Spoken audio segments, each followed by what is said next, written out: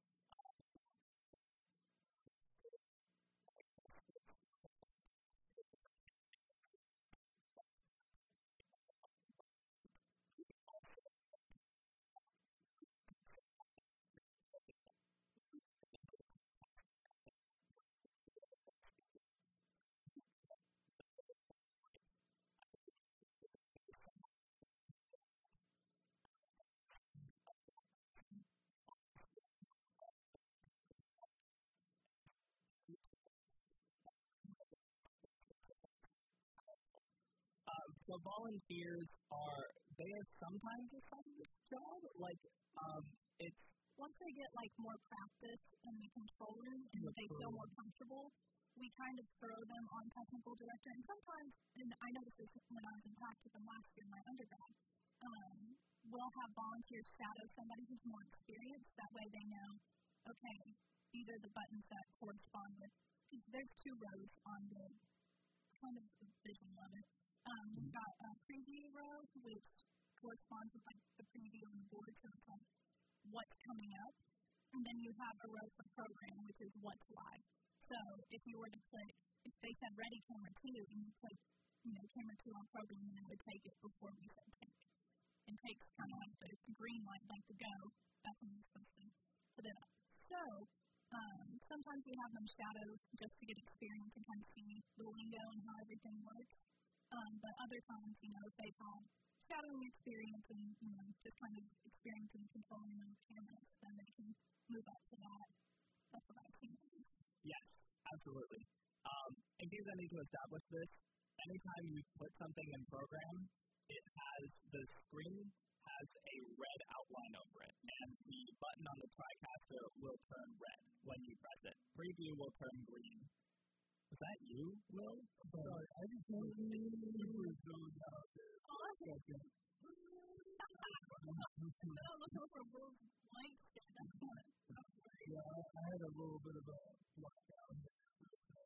We are going to take a break, and then when we come back, we're going to get into maybe some stories about TV and spicy stuff like that.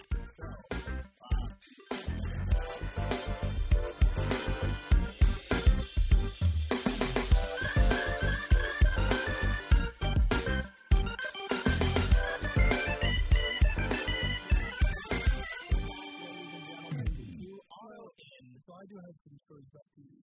Okay. I'm shocked. I am too. I always am very tense around TV because I know that I have a very short attention span. And whenever I walk up to sit down at that TV board, I'm like, oh no, I'm going to not listen to the director 5 minutes later. Yeah. And my mind is going to wander. Yeah. I have had a lot of different experiences with TV on the other hand. That's, I think, the job I enjoy the most. It's the most intimidating when you first look at it because there's a million buttons on the board, and we don't necessarily use all of them within a broadcast, but just looking at it is overwhelming, and especially in baseball, I think is when I really got overwhelmed because it's so fast-paced, and you want to keep up with everything, and we have so many things that go into it, so you want to be able, to get every shot. You want to get people stealing base, you want to cover everything. And if you miss it, then it's kind of not very good because the people at home can't see it. We do have a lot of people that tune in for baseball.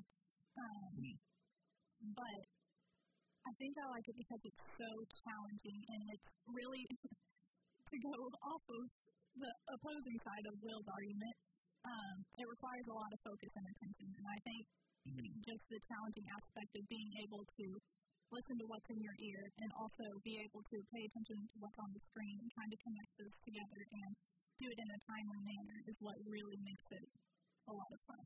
So, I could springboard off of that. See, the difference, I think, between the two stations that are right next to each other, TD and replay. Replay is something that does hold my attention very easily, and it's not hard to be extremely into it because I'll have to be constantly watching. It's more fast-paced. It's more fast-paced, right? But the TV is like, okay, I have to be truly focused on this, on what somebody else is saying when I have like so many inputs in front of me, and it can be intimidating. Yeah, it is. And you're relying on your own abilities, but also the director's abilities, and because ultimately they're in charge and you're having to call, or you're having to follow their calls.